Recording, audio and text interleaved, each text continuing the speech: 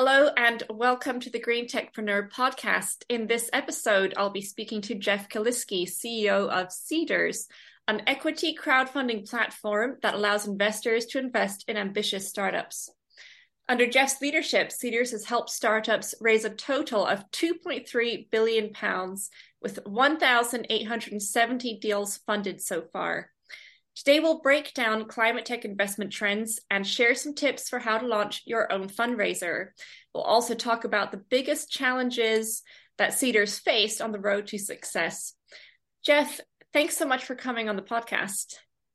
Marianne, thank you. It's a delight, especially now, given the growing importance of climate as seen by everyone. So to have a voice is something that's very important to us.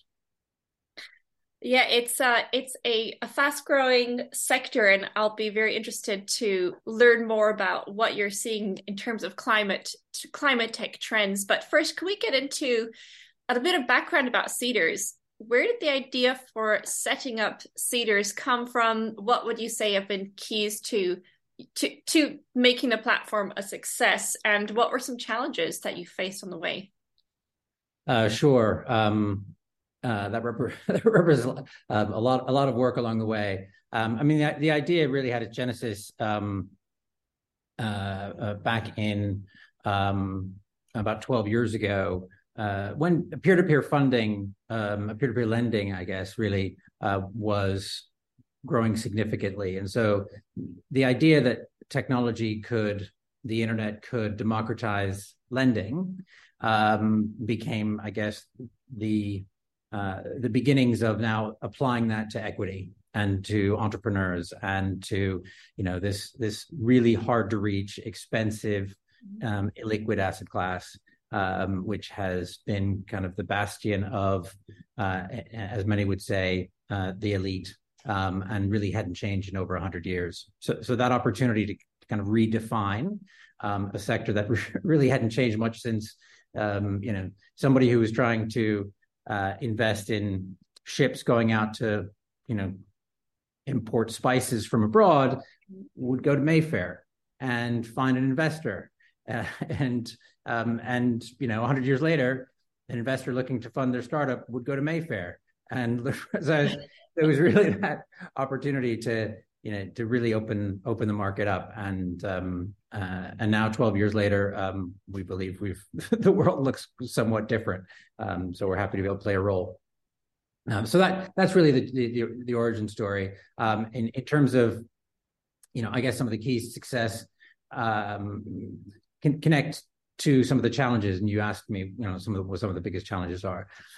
And I'd say something that's really quite different about challenges for this industry. One of the big challenges was in many ways being accepted by the industry itself.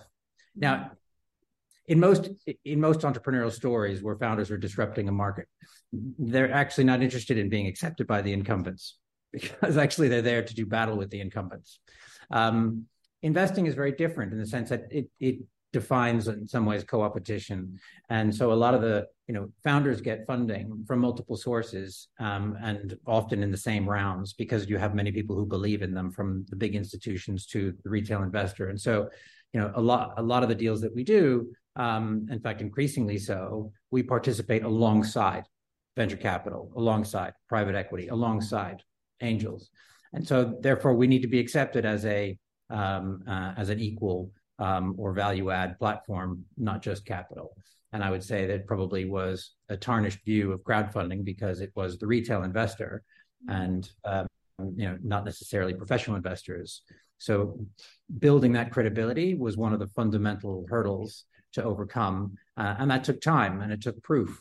And now we're in a very different world where we have conversations with some of the top institutions here in the UK, now that we're part of a global business in the US, in Europe. So it's probably that was the hardest challenge, because it took time, because it was reliant on relationships, because it was reliant on proof.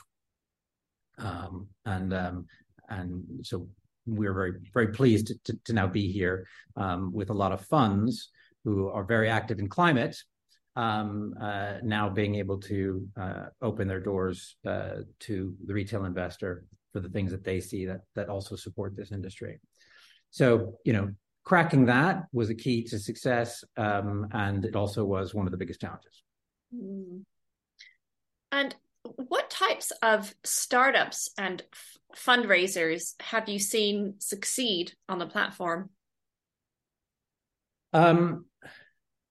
Interestingly, we've had probably over 17 different sectors represented across all the entrepreneurs who come to us. And so it's often a question, which is, which are these sectors that you fund? And actually, pretty much everything, from, we talk about climate tech, but data analytics, consumer products, food and beverage, and there isn't any one sector that represents more than about 12% of the total. So it is quite broad. That said, this conversation is very relevant because the fastest growing sector right now is climate tech, is energy, is sustainability as a category. Wow. So, we're very excited to be able to kind of play a leading role in giving a voice to many entrepreneurs who have a passion for making a change in this sector, who otherwise would find it difficult to raise capital. So, it is across the board. In sectors like food and beverage are probably the largest still today, but the fastest growing is sustainability. Wow, that's I find that actually very interesting because I've heard that renewable energy is an outlier and is doing extremely well now within the energy crisis, and there's a lot more impetus on climate tech in general than there was in the past. But to see, a platform like Cedars actually say that you're also seeing climate tech as your fastest growth sector is really, really good news. So can you describe the process that you have for selecting companies to help them launch on Cedars? Sure. I think we see businesses that have different levels of, I guess, ability, resources in supporting their own fundraise, from marketing to legal to just the operational access to capital. And so, we will step in and help with each of those to a point. Some of those we do absolutely as part of the raise. Some of those are extra services. So, for example, marketing is something that a lot of companies will seek to have us prepare a marketing strategy for them, because in many ways, you really have three types of funding rounds that come to us. Some are purely capital. They know what they've got. This is really just about supporting the business growth. Some are very much they have the capital or the access to it. Really, what they want to do is they want to use this to create brand ambassadors, to actually turn customers into evangelists of who they are, make them more connected to who they are, and in some cases to also acquire new customers and new members of their community, to bring them on board. And then some actually, for probably the majority of them, it's really both, and that's why what we do is so powerful, because it's both capital and it's that access to creating a community, a much more connected community, and so that community dimension becomes a really important part of making a round successful. And in that sense, we have made sure to build the capability to sit alongside the founder, to connect with that community. And I think one of the really nice things about the way we've chosen to do fundraising, crowdfunding, is that we maintain a relationship with the business for the life of the investment. And as such, through our platform, they continue to communicate to those investors. And so I'm looking forward to some of the stories that are going to come out as some of these climate entrepreneurs engage more and more with those communities. But a small story in In food and beverage, which was quite exciting. We had a small a group of founders who put together a business around ice cream. They'd recently won a contract with Waitrose, and but it's a small business. A lot of these are small teams, and so there's no way they could actually see how that contract was rolling out across all the Waitrose stores across the UK. So they gave their investors who came in through Cedars a mission, and that mission was: the next time you go to your local Waitrose, please take a photo of the ice creams on the shelf, because we'd like to know that it is on the top shelf and the label is facing forward, which is part of the contract. Mm-hmm. And they got photos from all across the UK, and so three things happened. They got photos. The second thing was their community of now investors and customers felt very connected to and helpful to the business they were backing. And the third thing is they probably bought ice cream on that trip. So on the, this absolute connection to their investor base to support them, when they came to raise capital again, they were very supported by their existing, and then managed to acquire. I think they doubled their investor base, and therefore that community. And they went on to have a very successful and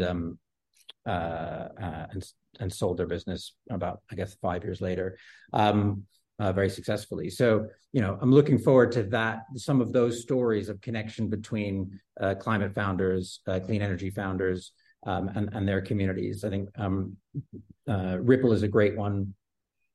Sarah America, the founder, and really about democratizing wind energy. And she is somebody who really has been a pioneer in that space. So that's one where her community has come back again and again. And I think one of the really exciting things, not to take your question too far, is that climate tech, and I guess this is why you're in it, it's a secular trend. Like, it's not going away. It's only building momentum. So it's just another reason why we're pretty excited about being a party to it. Yeah, well, it can't go away, can it? If it does, then we're all doomed. I just did some research and wrote an article recently about the ozone layer. It's recovered because of this treaty that 197 countries signed sort of 20 to 30 years ago.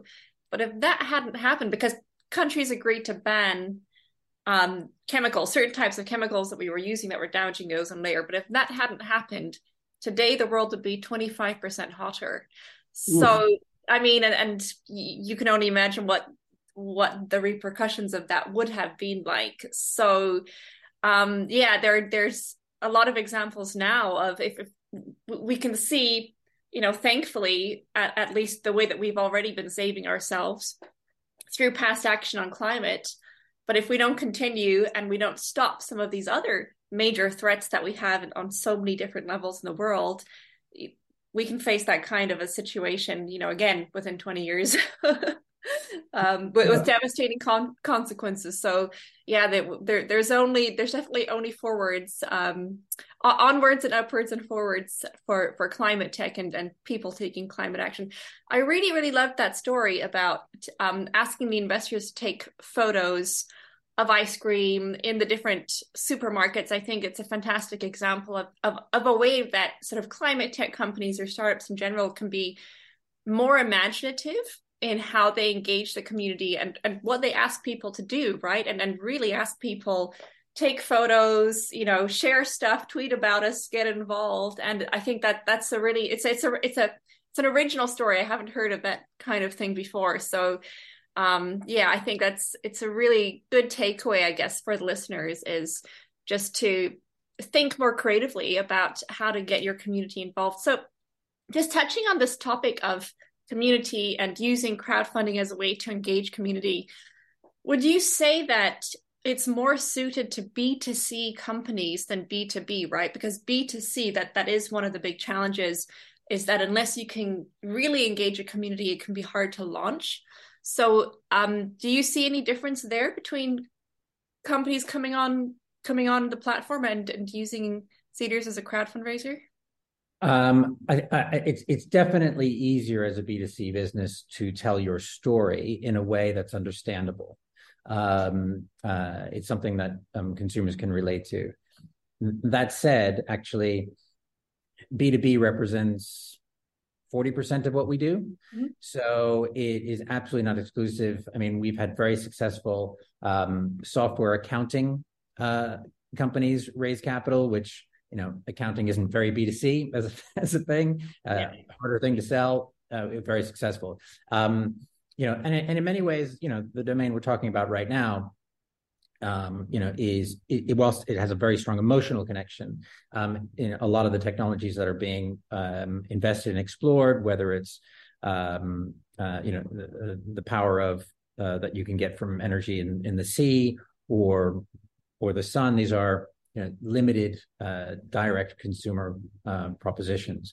So I think one of the things that we're seeing, and the reason part of the reason why B2B is also successful, is that increasingly investors, particularly, I guess, millennials, Gen Z, are making investment decisions which also connect with who they are, where their values sit, the things that they're passionate about.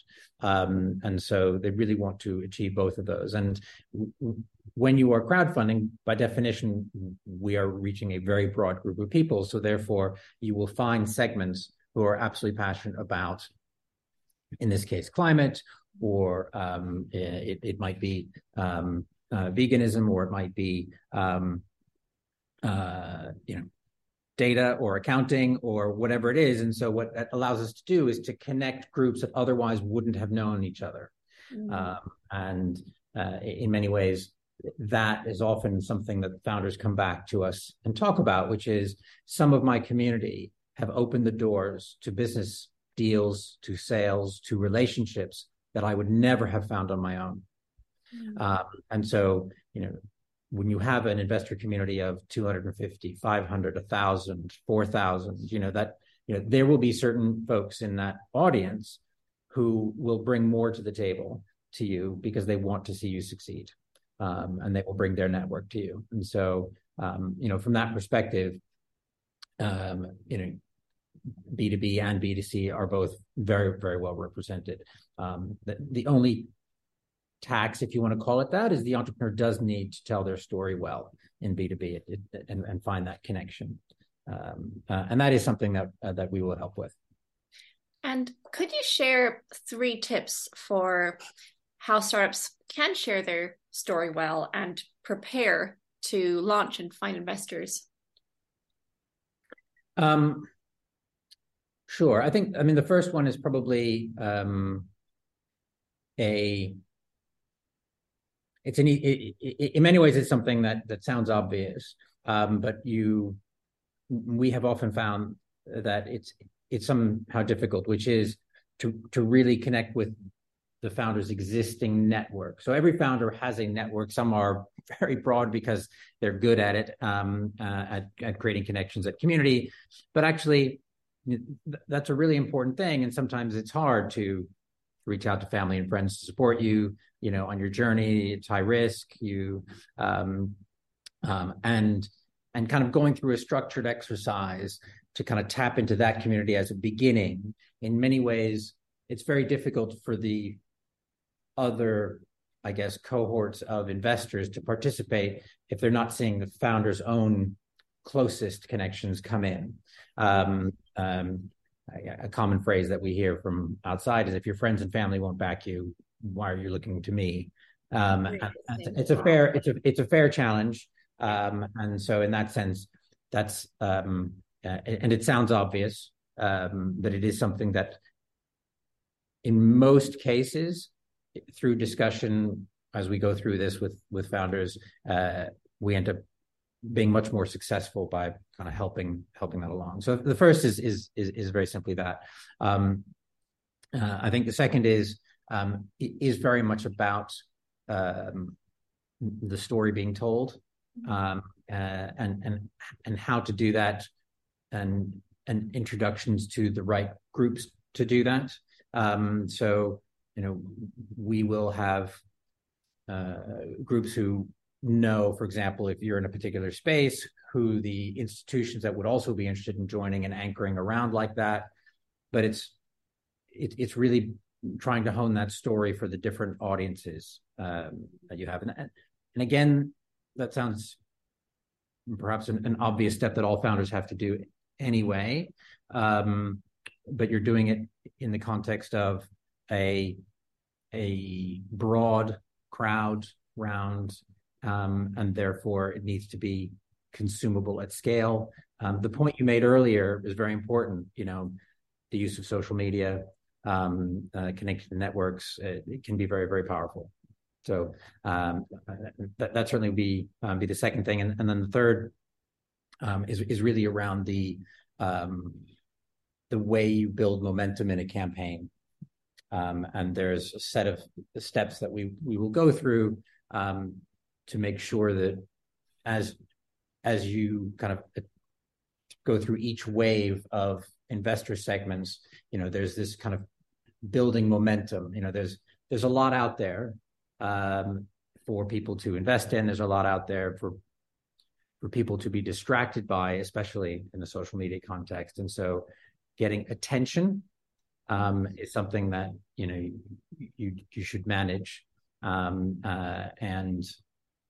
whilst it takes a lot of effort, not surprisingly, that actually the construction of a campaign itself, its sequencing is really quite important.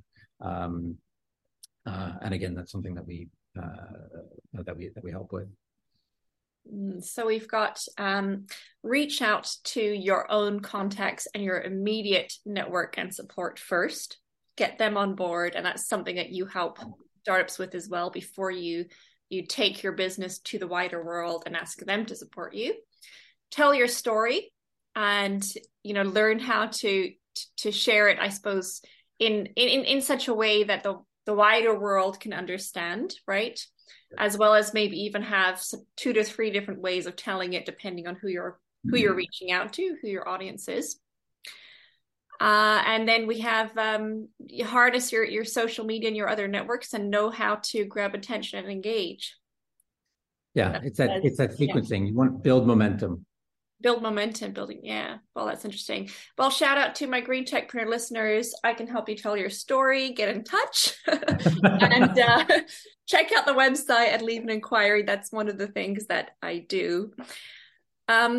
Okay. So let's move on to climate tech trends. You said it's the fastest growing sector. Can you tell me what you saw last year in 2022 and also just what you're predicting as being fast growth areas for this year and the future?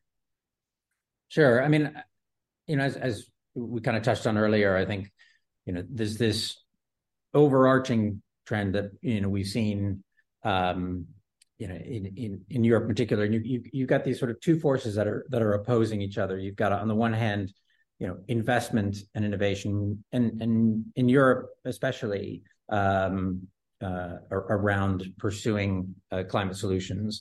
Equally, it's a difficult time because the recent S&P paper actually talked about almost a returning to a reliance on natural gas, coal, and nuclear energy. So you have these different forces. So what's interesting is you have at the high end, you're sort of the private equities of the world kind of stepping into, I guess, big renewable energy type investments.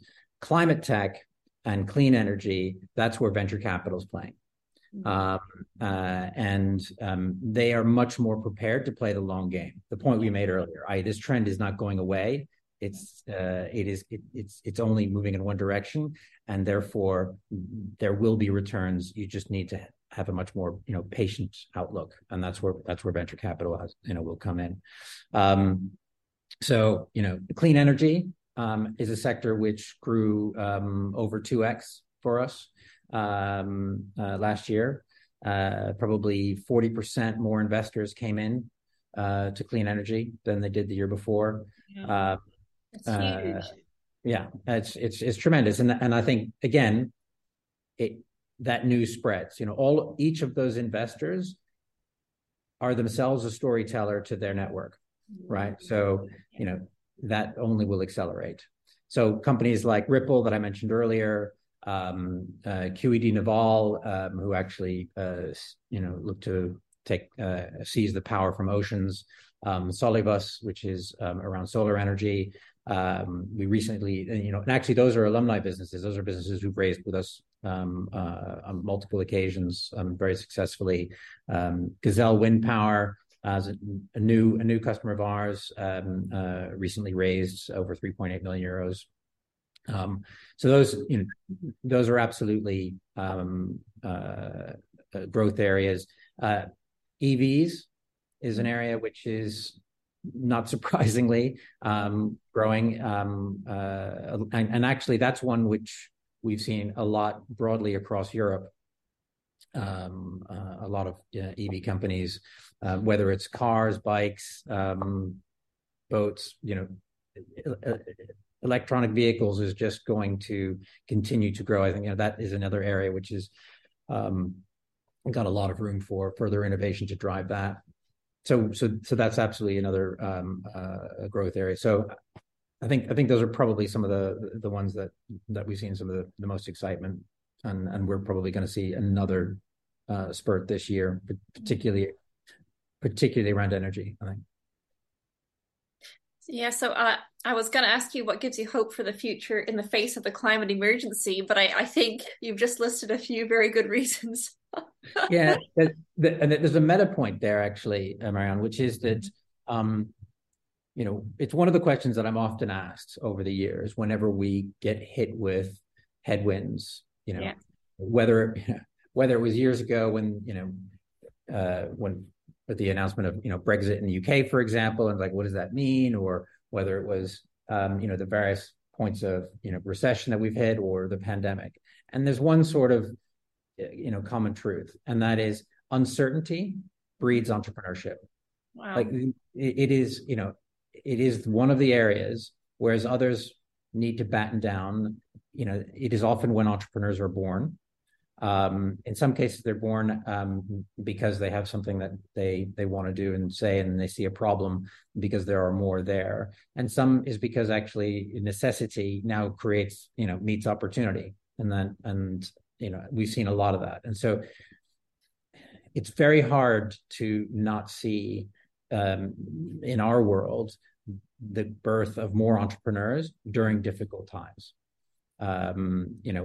We've seen it with the Ukraine war, outpouring of communities looking to solve problems, get behind founders who have solutions to some of those problems. So in that, I think you asked at one point, what gives me hope? It's that. It's our entrepreneurship is not something that's in decline. Yeah, that's a very positive takeaway, I guess, for entrepreneurs. Yeah. That this, even though it is more challenging, there are also new opportunities to thrive and to build something innovative and just create some more solutions to some of these new challenges that we're seeing. But I do have to ask you just briefly, because we are in a recession. The macroeconomic outlook is still very tough and very bleak. So have you seen, let's say, people who are not your traditional investors, but from the crowdfunding side, have you seen a bit of a decline in investment coming in? 2022 was a year of obstacles. There has been a decline in a number of sectors that we've seen. There was a decline in investment by a small amount, I think, overall. But interestingly, we sort of beat the market. So I think our decline was sort of held at kind of 10% or something like that, whereas I think other venture capital markets more broadly are kind of closer to 30. So actually, the participation has been there. I mean, if I give you some numbers, in 2022, we saw over 141,000 individual investments. 324 campaigns raised over £500 million. That 324 campaigns is a growth on last year. So we served more entrepreneurs last year than we did the year before. 96 of those raised over $1 million. So there's activity there. In aggregate, I think one of probably the biggest challenges, interestingly, was less our direct retail audience. It was more that founders were finding that the institutions were more timorous. They were their anchor rounds were a little bit smaller, partly down to also valuation declines where they don't want to give away too much equity. And so that reduction in the sort of institutional side or anchoring side is kind of really was the difference. It wasn't really the retail participation. I guess that's encouraging, probably for people looking to fundraise, that if you diversify maybe the people that you're going to, you might have a bit of a better chance despite the situation, the macroeconomic environment. Now, before we wrap up, I just want to ask you something that I ask all of my green techpreneur guests, and that is, who are your role models? Oh, goodness. Who do you look to for inspiration?